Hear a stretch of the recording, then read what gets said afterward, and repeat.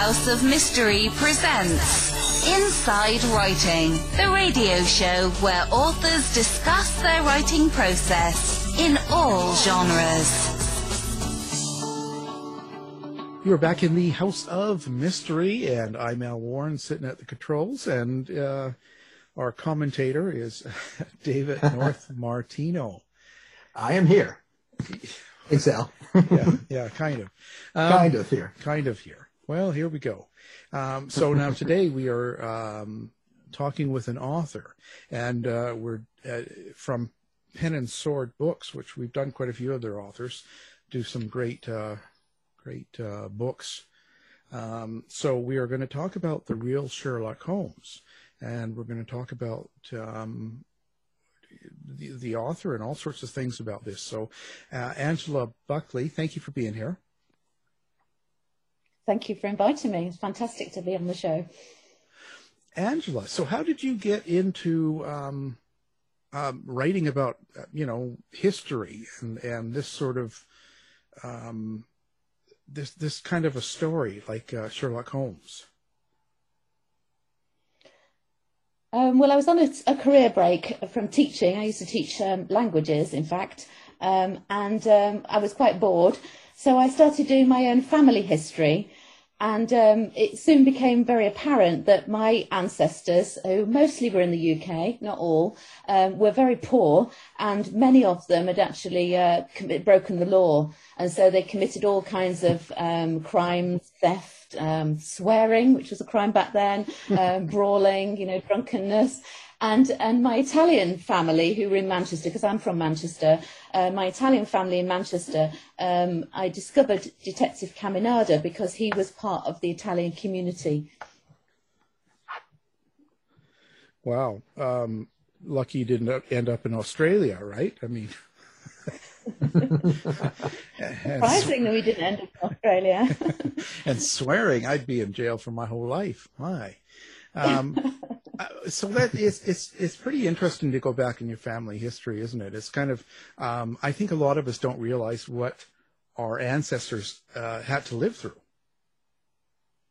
Absolutely. It was a huge eye-opener for me. And in fact, my first experience, which wasn't crime-related, was to go to a workhouse graveyard, not far actually, here in the south of England, and to see there's a gravestone to unmarked graves, essentially. They put a plaque up to find that, 3 generations of my family who were paupers and died in the workhouse, were buried in that long neglected graveyard. And, for me, born, in the later half of the 20th century, with so many opportunities, it's huge. It's truly humbling, I think.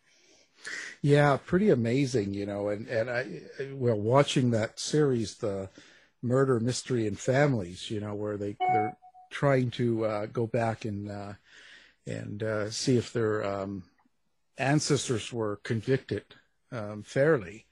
And I can't believe how many of them, they just buried them all in the same hole, kind of.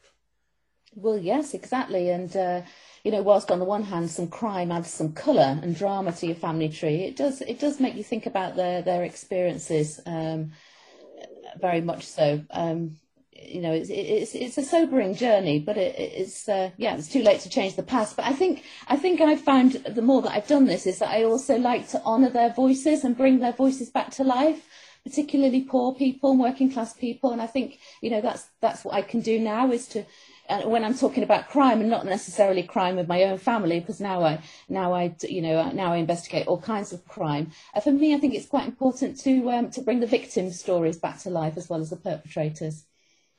So when you're doing a lot of your crime coverage, how do you choose what cases you want to sort of research? That's a really interesting question. I find that they find me. So often it'll be about location. So there'll be a location that will grab my attention.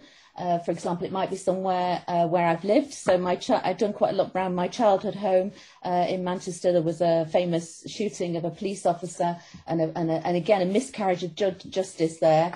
So that's what drew my attention.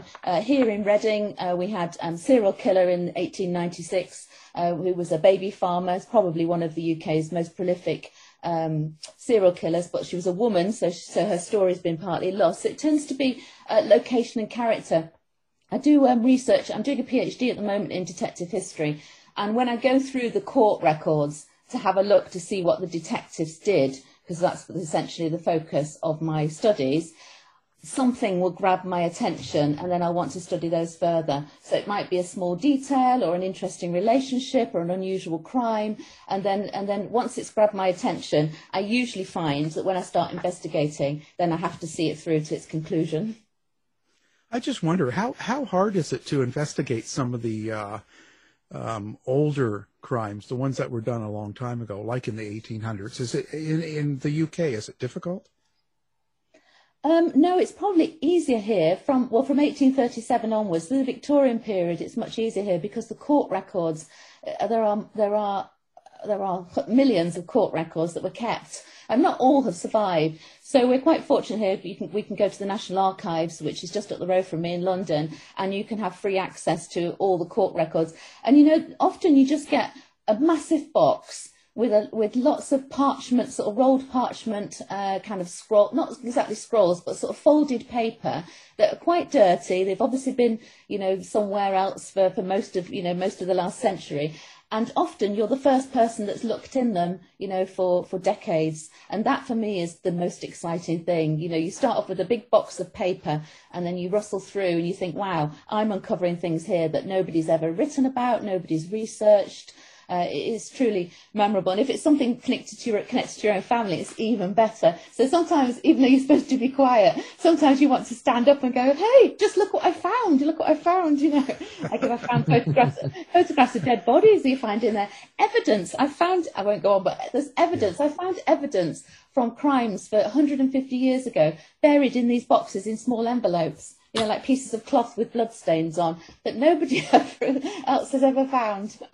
No, it's crazy. I come across that, and some of the pictures the cops have taken of the criminal and stuff. I'm surprised at what they used to do, how they used to treat people. Crazy. So, what's the biggest sort of surprise since you've been searching crime that you've come across? I think there are always lots of surprises. I think in terms of the research, I think it's quite special the first time, which sounds slightly peculiar, it's the first time you come across crime scene photos. I think for me, the biggest surprise is how, and it's something that's a feature of my PhD, is how skilled the Victorian detectives were, despite their lack of training and despite their working class backgrounds. How skilled they were in crime investigation and how that process developed, I think is really surprising, and I hope to be able to publish that at some point. But there are lots of surprises there in how they connect the dots, how they deduct things. And of course, this is real life, it isn't fiction. So that never ceases to amaze me, I think, is the brilliance of individual police detectives who are operating without any forensic science, without any real formal knowledge, yet they still, now you could argue that they don't always get the right result, and that's certainly true, but the process, I think, for me is always surprising and fascinating. Yeah, I think it is too. It's pretty amazing. So now this book here, you've got the real Sherlock Holmes, and so maybe explain the premise of this. So Detective Jerome Caminada was basically a boy from the slums originally. So he was born in Manchester in 1844, right at the heart of the slums, where my own ancestors lived. And in fact, on my English ancestry, my 3 times great-grandfather had a brothel on Detective Caminada's beat. But he rose from absolute poverty. So he was a child of immigrant parents. He had a basic education. He joined the police force, and he rose from poverty to become one of the city's most celebrated detectives in the history of the city, not just back then. In the 19th century, he was a household name, but he's got forgotten over the century since. And so I wanted to bring his story back to life. And his casebook, his kind of He wrote his memoirs. It really does have all the hallmarks of Sir Arthur Conan Doyle's writing. He was an extraordinary character, and I've not found any other character since I've developed my research in this area. I've not found anyone quite so unique as Jerome Caminada. So I wanted to bring his story back to life, and so I've been researched his exploits, because that's what they really are, exploits and adventures, to retell his story, and that's what the book is about. So what did you find? Like, what did you, when you do something like that, I'm sure there's a lot of things in this case that you didn't expect to find. I didn't expect to find such a variety. So he was responsible for catching something like 1,200 criminals single-handedly when he was a detective in the city.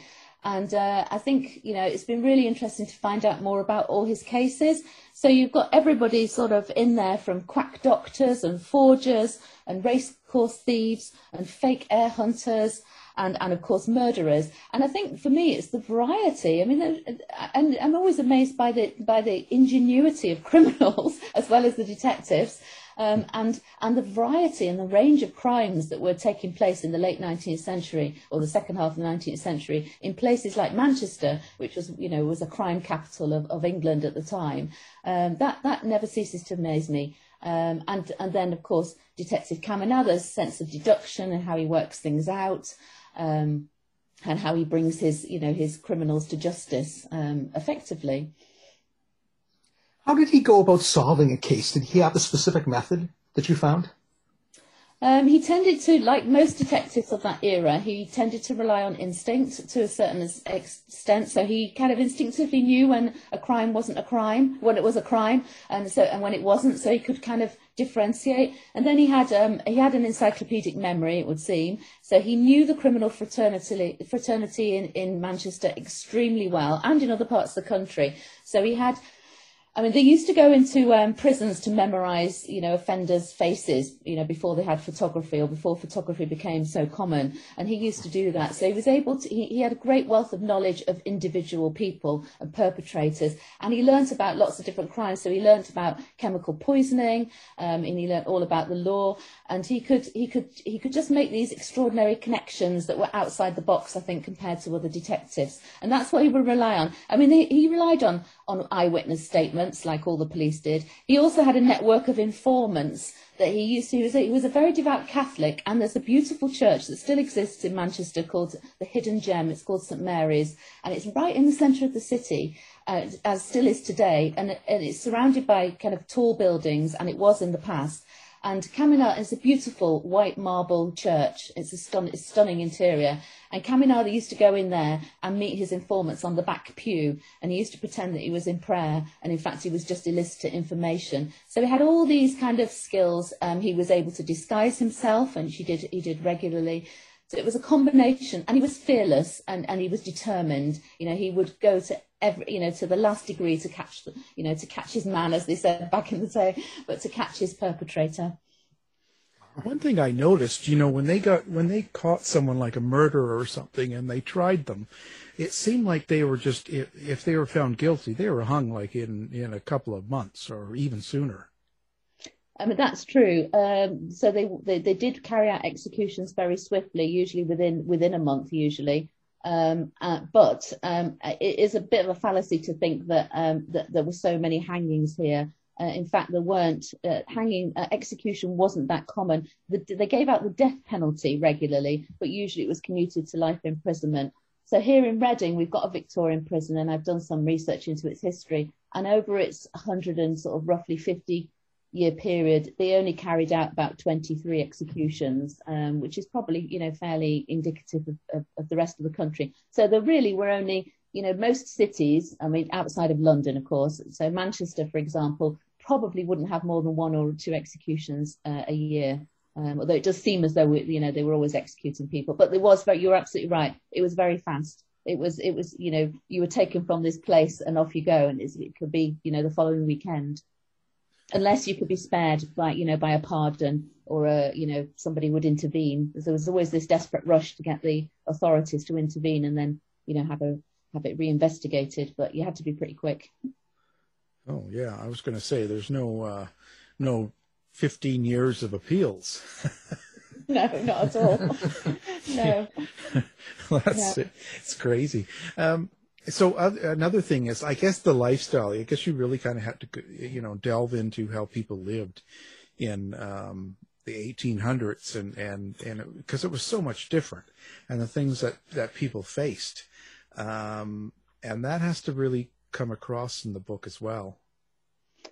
Yes, there's lots of background information in the book, and certainly, the poverty. So at this time in Manchester, actually, poverty was still endemic, and particularly in certain communities. So the Irish community really suffered in the city. They used to live in these awful cellar dwellings where the river would rise, and it would be damp all the time. Also the people who worked in the mills. I mean, there's one quite poignant chapter where Detective Caminada chases quack doctors, and they're fake doctors. And it really was because the health of the people at the time was so poor that they couldn't afford to obviously get care from a real doctor, because you had to pay for everything. So they turned to quack doctors who used to sell them, lotions and potions to improve their health. And of course it didn't. It did the opposite. And then they used to have to start, stealing in order to kind of fund their habit. But the pitiful physical appearance of some of the victims, is really moving. The people who worked in the factories, they'd all go deaf because of the noise of the textile mills. They weren't fed properly. They'd be pale, and of course disease was rife in the city. Cholera, typhus, diphtheria would just rush through the communities, claiming thousands of lives. So this is really the backdrop of life in Manchester at the time, and of course of the book. The life expectancy at the time of Caminada's early career in the 1870s was about 18 years for a working class adult. So it's not very long, really, is it? Just like Sherlock Holmes, Detective Caminada also had a nemesis, very much like Moriarty. Is that correct? He did have a nemesis. I mean, he wasn't. I mean, he was very clever. He wasn't quite sophisticated as Professor, Moriarty, but he was about the same age as Caminada, and he was a blacksmith by trade. But by night, he was also a very successful burglar and a lock, a lock picker. He used to go for safes. He used to pick safes, locks of safes in warehouses and shops. And he met Caminada for the first time at the beginning of Caminada's career when he was a police constable. And Horwich, he was called Bob Horwich. Bob, it's not quite the right name really for such a Machiavellian character, but he was called Bob, Robert Horwich. And he stole a watch, and PC Caminada, as he was then, was responsible for catching him. And because it was the third time that Horwich had been served a conviction, he was then sent down for 7 years stretch, because they had like a 3-strike system back then. And so he vowed that he would get even with Caminada. And throughout the next 20 years, they kind of played cat and mouse. And Horwich went down another 2 times for burglary. And then it all came to the head in 1887, when Horwich was discovered breaking into a shoe shop. Again, not very glamorous, in the middle of the night. And he shot 2 police officers. He didn't kill them. It wasn't Caminada. And then the chief constable knew that the only man to be able to run Horwich to the ground was Detective Caminada. Detective Caminada went into disguise. He consulted his informants, and he tracked Horwich to Liverpool. So not so glamorous, obviously, as Switzerland. But he recognised Horwich from a distance by the way that he walked. And he snuck up behind him, basically, and both were armed. Caminada and Horwich were both armed, and he managed to grab hold of Horwich before he could put his hand into his pocket to get his firearm. And he said something like, literally one move, and you'll get the contents of this, as he held the gun to his head, and he brought him in. And Horwich then served a life sentence. So yeah, it was kind of the climax of that relationship, if you like. And interestingly, they were actually both quite similar in their background. But one chose to, go for the law, and the other one chose to break the law. Mm. So a lot of people, poisoning was a big thing back then too, wasn't it? Yes, again, it wasn't quite so common as portrayed, but yes, there were arsenic poisoning, certainly towards in the 1880s, well, all the way through the second half of the 19th century. Caminada didn't come across too many poisoners.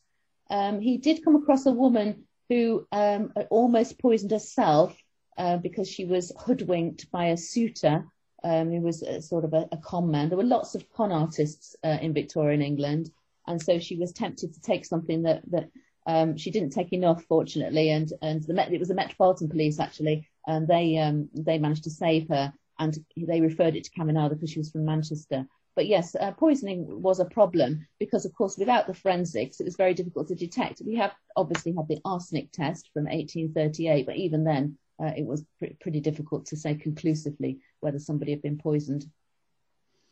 I was going to say, too, and this is the time of, the Jack the Ripper and all that sort of thing.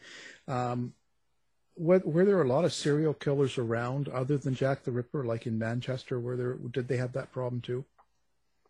No, I don't think serial killers were that common. I mean, you have the baby farmers that I referenced earlier, who you could say were serial killers, and they were women who took in children for fostering, which was, there were no legal practices at the time. You could sell your children, so they would buy children to adopt them, and they would either allow them to starve to death. And in fact, this particular case, she did strangle them, and that she would be a serial killer because she had hundreds of children, and she was only convicted on one. But in terms of more regular sort of homicide, no, not really. I don't think most, from my experience of looking into the archives and looking very closely at court records, I would say that most homicides were domestic abuse, domestic violence cases.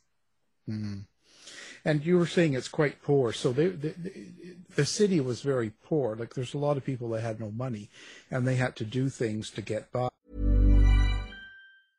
We at Wondery, creators of Dr. Death, Scamfluencers, and Over My Dead Body, go deeper into complex true crime stories to give you an inside look at the facts. And now we're launching the ultimate true crime fan destination, Exhibit C. It's truly criminal. Wondery's Exhibit C gives you the detective's lens of all of the evidence, taking you step by step through the twists and turns of each true crime case.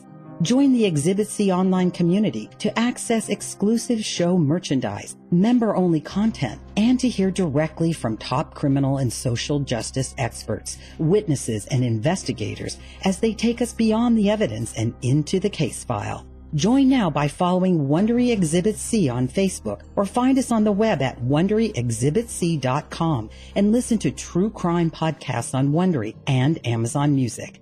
Exhibit C. It's truly criminal.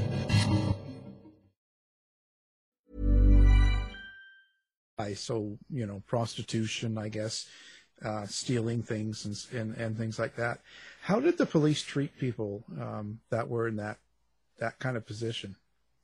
Actually, with quite a lot of compassion, I would say, and not just Caminada. He was very generous. Actually, he often tried to rehabilitate people. He knew people very well. He understood their challenges. Now, it was in England, certainly in the 19th century, there was a deliberate policy of employing police officers who were working class, and this was because they were strong and resilient and physical.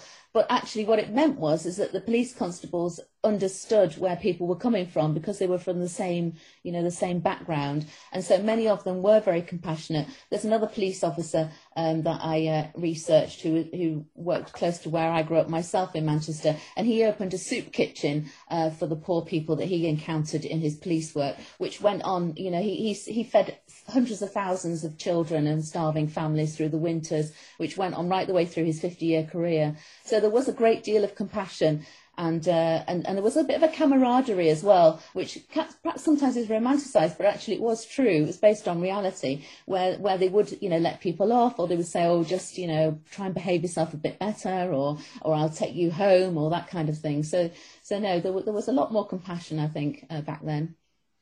What kind of a home life did Jerome have? Was he married? Did he have kids? Well, yes. I mean, he had he experienced lots of personal tragedies in his own life. Firstly, when in his childhood, so his father died when he was 3, and one of his brothers, and then they were thrown into poverty because his mother was illiterate and she worked in a textiles factory. and so they had to move to a really poor, an even poorer part of town, and there were further deaths in the family, and there's a lot of evidence in the death certificates of his siblings to suggest that the family were blighted by syphilis. And this was really common, obviously, in Victorian England with no antibiotics. It just, again, spread through human contact. So when Caminada married in 1881, he was quite old by then, by Victorian standards. He was in his late 30s. He married Amelia Wainhouse, who was the daughter of another textiles worker. And they set up home together. But their first 3 children they died of congenital heart disease, which again is possibly linked with the syphilis, the infection. So they had a really tough time. They did have 2 more children later on who did live long and healthy lives. And Caminada became quite wealthy. But he had some really serious personal tragedies to deal with, I think, which made him the man that he was. So I guess the sickness was a big problem, right? A lot of children and people died. Yes, the infant mortality rate was sky high, and in Manchester mid-century, it was 50% of children didn't make their first birthday. So yeah, that's what it's like. And when you do family history, and those in the States who look into have English ancestry and look into their past, they will notice that in any given, but obviously they're big families without contraception, but you will notice that in most families, they will lose maybe 1, 2, 3 children out of 8 or 10, maybe even more sometimes. So that was very common. And my own family, suffered multiple losses in the past. I think my great-grandparents, the ones that came from Italy, they had 10 children and only 4 survived. So that was the reality for most people. So after writing this and doing this book, how do you think it's changed you? I think it's changed me completely, actually. I mean, it's very much it's brought me into the dark side. So I'm very much work as a crime historian now. It drew me into the underworld, and it's changed my life immeasurably, really. I mean, I now work full time doing this, and I lecture and work as a part-time lecturer at Oxford Brookes University. So yeah, it's become very much. It's been very, very much my life, and it's also made me question things. It's made me think more about life. It makes me question the news today more. It makes me it makes me try and look into things, a bit more today, particularly anything to do with policing. I'm always making comparisons. But yeah, it has. It's taken me on a journey, I would say, which is perhaps it's gone beyond crime. Although I'm still focused on crime, but it's very much a study of human relationships and of human conditions and existence. Really, I think crime is an interesting filter, so you can see all sorts of things about society. So, do you find that you've changed the way you look at other people that you know or that you're around? Like, are you suspicious of everybody? Yeah, it's funny, isn't it? I guess my children would say probably, yes. I'm always saying, oh, watch out for this, watch out for that. I think it's actually helped me perhaps not to judge people quite so, ironically, it's probably helped me not to judge people quite so harshly. I think it's helped me, in terms of contemporary life, to look behind the scenes a bit more, to look at what people might be struggling with, maybe people who commit crime or do things that you perhaps wouldn't always approve of. So in fact, I think it's... I try not to shout too much at TV programs. Well, I think that, and policing and TV, everything's kind of advanced a lot since then. But do you think policing has changed all that much outside of that?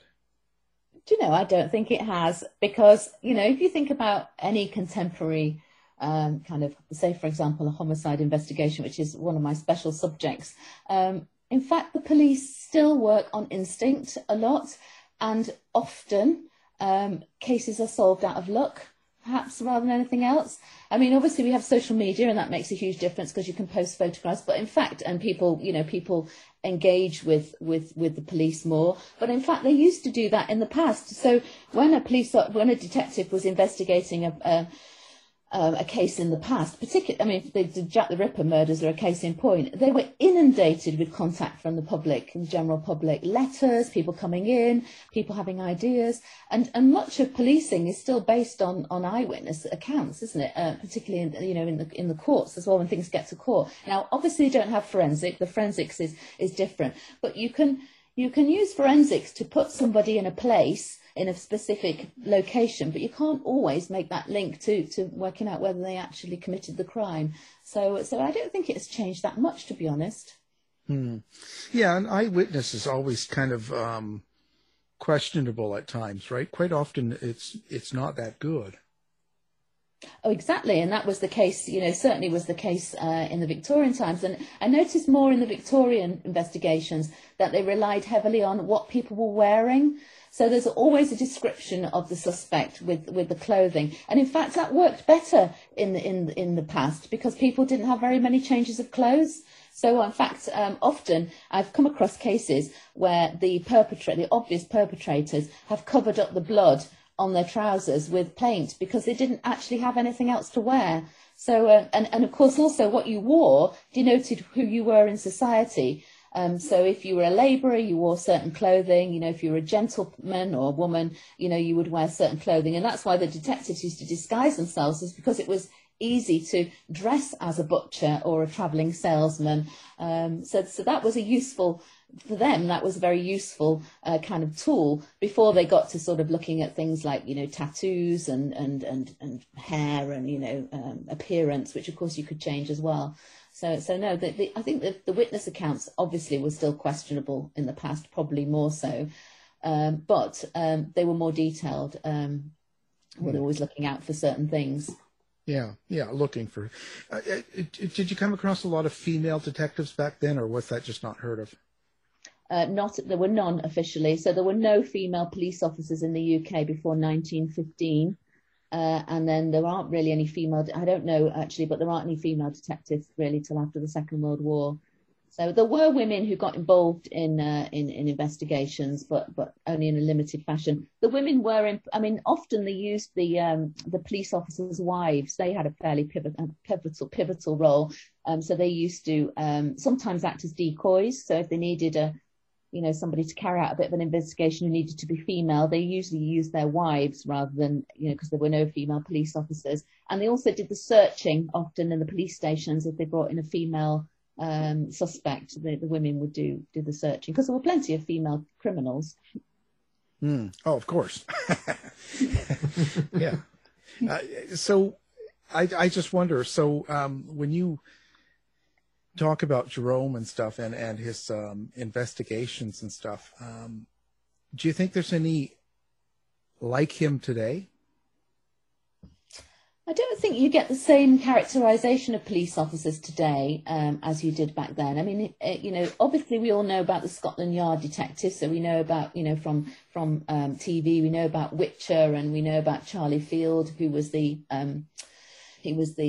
model for Charles Dickens, Inspector Bucket in Bleak House. And so they were very much celebrities then. And in fact, towards the end of the century, when Jerome Caminada was at the very height of his career, he was a household name. He was called Manchester's Sherlock Holmes at the time, yet we don't really have that anymore. I think perhaps we had that a bit more in the late 20th century, with some of the big cases, certainly in England back then. If you think about, we would be pushed to name a detective, I think. Whereas they were celebrities, they were reported in the press all the time. So when Caminada started to reach his kind of fame, all his cases were reported in the press.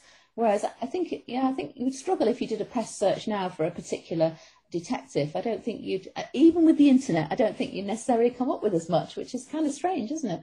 Mm-hmm. Going back to female criminals, like Holmes with Irene, I believe Adler, Caminada became infatuated with a female criminal. Did they have a relationship, or how did that happen? I don't think so. I mean, that's Alicia Ormond, who was a con artist, basically, and quite a sophisticated one. She would write out sort of fake promissory notes and deeds and then cash them in. He was charmed by her, because he certainly says that in his memoirs. but I don't think there's any evidence of any relationship as such. He did used to, the lines were very blurred back then, and he used to, you know, all police officers used to take somebody out for a drink. You know, it was very common practice to go and take somebody for a pint of ale, male and female, you know, if they were trying to get information or if they were a potential suspect. And so he certainly did that. But I don't think there's any evidence of any physical relationship. I mean, he was a very staunch Catholic, which I know doesn't mean everything. But I think he had a high moral stance. And of course, he could, you know, he might have been different privately. But I haven't found any evidence that he engaged in anything untoward with his female suspects or collaborators, because obviously sometimes they were informants. But he was very taken by her. His language that he uses in his memoirs to describe her, you know, is quite fanciful, and you know, and she obviously was beautiful. Unfortunately, I never managed to find a photograph of her, but you never know, might do one day. You never know what turns up. That'll be one of those moments where I stand up in the archives and shriek. Yeah, they'll come arrest you. Making too much noise. So at the end of the book, when someone buys the book and takes it home and reads it, is there something in particular you want them to get out of the book, or is there something you hope that they take away? I hope that they'd enjoy on the sort of more superficial level. I hope they'd enjoy his exploits, because he's very colourful. You know, he's quite unique. There's a lot of humour in his, you know, in the way that he dealt with people. There's quite a lot of funny stories.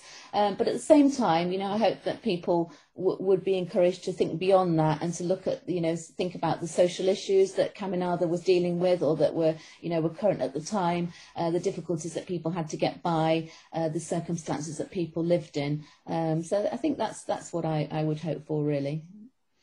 Yeah, they still had the same problems. They had the pandemic, they had wars, they had racism, they had everything back then too, didn't they?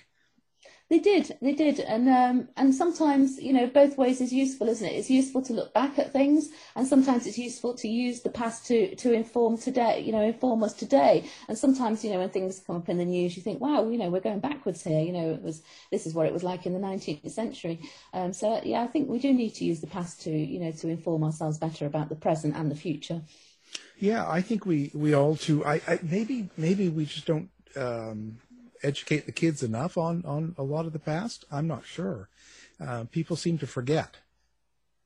They do, don't they? And people seem to look back at the past in rose-tinted glasses, and particularly, you know, the older generation, like perhaps my generation, or well, maybe, you know, it's easy to think that things were, you know, simpler back then and things were easier. But in fact, things have always been, you know, there've always been challenges, I think, for everybody. You only have to look in one Victorian newspaper, which is actually quite a fun activity, is to look at because there's all sorts of wild and wacky stories. But you don't need to look very far to find the difficulties that people engaged with. I don't know about children. I mean, you know, and I mean, my children both studied history at school. In fact, my daughter's doing a degree in history. I mean, there's still, I would say, quite a lot of focus on the higher echelons of society, perhaps, and not so much, you know, on the ordinary people, which I think is starting to change. Lots of historians are working in this sphere. But yeah, it's going in the right direction. But I think that's what we need to do, is that we need to provide a rounded picture of the past. Yeah, you're right. It wasn't all perfect and great in the good old days. We just sort of forget a lot of that, I think, you know, or don't know about it. I guess that would be the case there. So what's up for you next? Like, what do you got going on after this book? So I've done a couple more since, smaller books, and but at the moment I'm doing a PhD, so I'm halfway through. So I'm looking at detective history, and basically this kind of Caminada's springboarded me into this, because I wanted to know, you know, how exactly the Victorian detectives developed their investigative skills. And I'm not focusing on Scotland Yard, because all the research in the past has virtually been on Scotland Yard. So I'm doing it on Manchester, Liverpool and Birmingham. And I hope to be able to, you know, share some brand new research into exactly how they managed to piece everything together and how they did their investigative work. So I'm mostly doing that and doing some lecturing alongside. And then but I have got some ideas for new book projects later in the year. Particularly want to look at victims, perhaps victims of crime. and look at, that side. I've been very challenged to look at that side of the cases, so not the kind of gory bits and the gruesome bits, but also to think more deeply about the other people, in the story. But yeah, I've got to finish off this academic year first. A lot of work. Do you have a website or a place that you have set up for people to come find out about your writing or book? Yes, so I do have a website. It's called Victorian-supersleuth.com. So that is, all my contact details. My books are all on there, and I have a regular sleuthing blog on there as well, where I post quite regularly new crime investigations, and all kinds of things. It's not usually related these days, not so much related to Caminada, but all kinds of crime and things that I come across, particularly from my research. And I'm on Twitter as well, as Victorian Sleuth, and I have a Facebook page, and all the details are there on the website. Well, we'll have that on our site as well, and so people can find you with one click, and if they're listening and things like that. So did the pandemic has it gotten in the way of your writing and your researching? Well, yes, sadly. Yes, because I haven't been able to go to any archives. I was quite fortunate that at the very beginning of 2020, I did a bit of a tour around, Manchester and Liverpool and Birmingham, and collated lots and lots of information. So what you tend to do these days in the archives is you basically go in and you photograph about 1,000 images, and then you spend, the next 3 months sifting through them. And I have fortunately done that. So that's carried me through for a while, and I've managed to go back to the National Archives, which, as I say, is in London. So it's literally just a 20-minute drive from here, 25-minute drive from here. So I have popped back, but I'm ready to go back full to the archives. I think they're all opening in May, basically. So I'll be back at the archive soon, and I hope to get back up north to some of the archives. I mean, hopefully with our vaccination programme, we've been very lucky here in the UK now. So hopefully these will stay open, so that we can get to the repeated trips is going to become quite necessary. Yeah. Hey, I was just wondering, did you ever come across how was crime dealt with during the Spanish flu, like the first big pandemic? How did the police deal with crime, and or did they? Yeah, I don't know, to be honest. It's a very good question. I do know that during the wars, during the First World War, because obviously that was at the similar time, and there were fewer murders. I mean, I think it would be interesting to find as well, when we look back on this period and analyse crime, won't it? Because I think my feeling is the crime rate was probably lower. It's a bit beyond my period because I tend to stop at the First World War, but I haven't come across quite so much, You also get a decline in crime as well at the beginning of the 20th century, partly because, the sort of crime that I'm dealing with, partly because conditions have improved. So in the cities, like in Manchester, there's got much better sanitation, and we don't have, obviously there's no financial support as such for people beyond the, the parish relief or the workhouse, but things do start to improve, health starts to improve. And so the crime rate does decline. Policing, improves as well, and I suspect that carries on. And then, of course, after the Second World War, we then start to get much more formal policing. We get police training colleges, we get forensic labs, all those sorts of things. So I think probably the crime rate was arguably lower, and the policing was better during that period. So it probably didn't have, whether it had much to do with the Spanish flu. I mean, I guess in times of crisis like that, with a natural and national crisis, people's attention is largely focused on other places. But then, of course, you also get tensions, don't you? And, of course, there was lots of crime following, certainly, the First World War. There was lots of crime specifically relating to the experience of individuals in that war. So serving officers, who maybe have been gassed, that kind of thing. But I think they were more isolated cases. Yeah. Well, I just, wondering if there was a crime, or with all of that trauma going on, I wonder just how much crime, or how much they could deal with it, how much time they had, and if they were worried about being sick, or what was going on, if they had anti-maskers out there, I don't know. Yeah, no, I don't know. I mean, they probably just ploughed on, to be honest. Yeah. Yeah, I don't know. It's just, it's kind of, it's interesting. It'd be kind of, there you go. I give you an idea for a new book. Yeah. Well, Well, it's certainly been a pleasure. We're glad you came on the show, and we've been talking about the real Sherlock Holmes, and it's the hidden story. It's the hidden story of Jerome Caminada. There we go. And our guest has been the author, Angela Buckley. Thank you for being here. Thank you. No, it's been wonderful. Great to speak to you. Thanks, Angela. To find out more about our show, guests, or to listen to past shows from our archive, please go to www.houseofmysteryradio.com.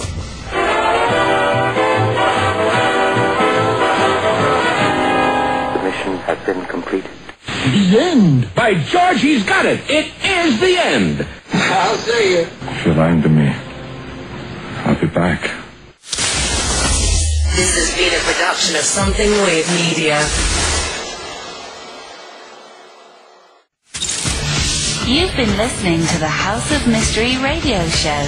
To find out more about our guests, hosts, or show, go to www.houseofmystery.com. Show's over for now. Was it as good for you as it was for me? Well, good night. This has been a production of Something Weird Media. I'll be back.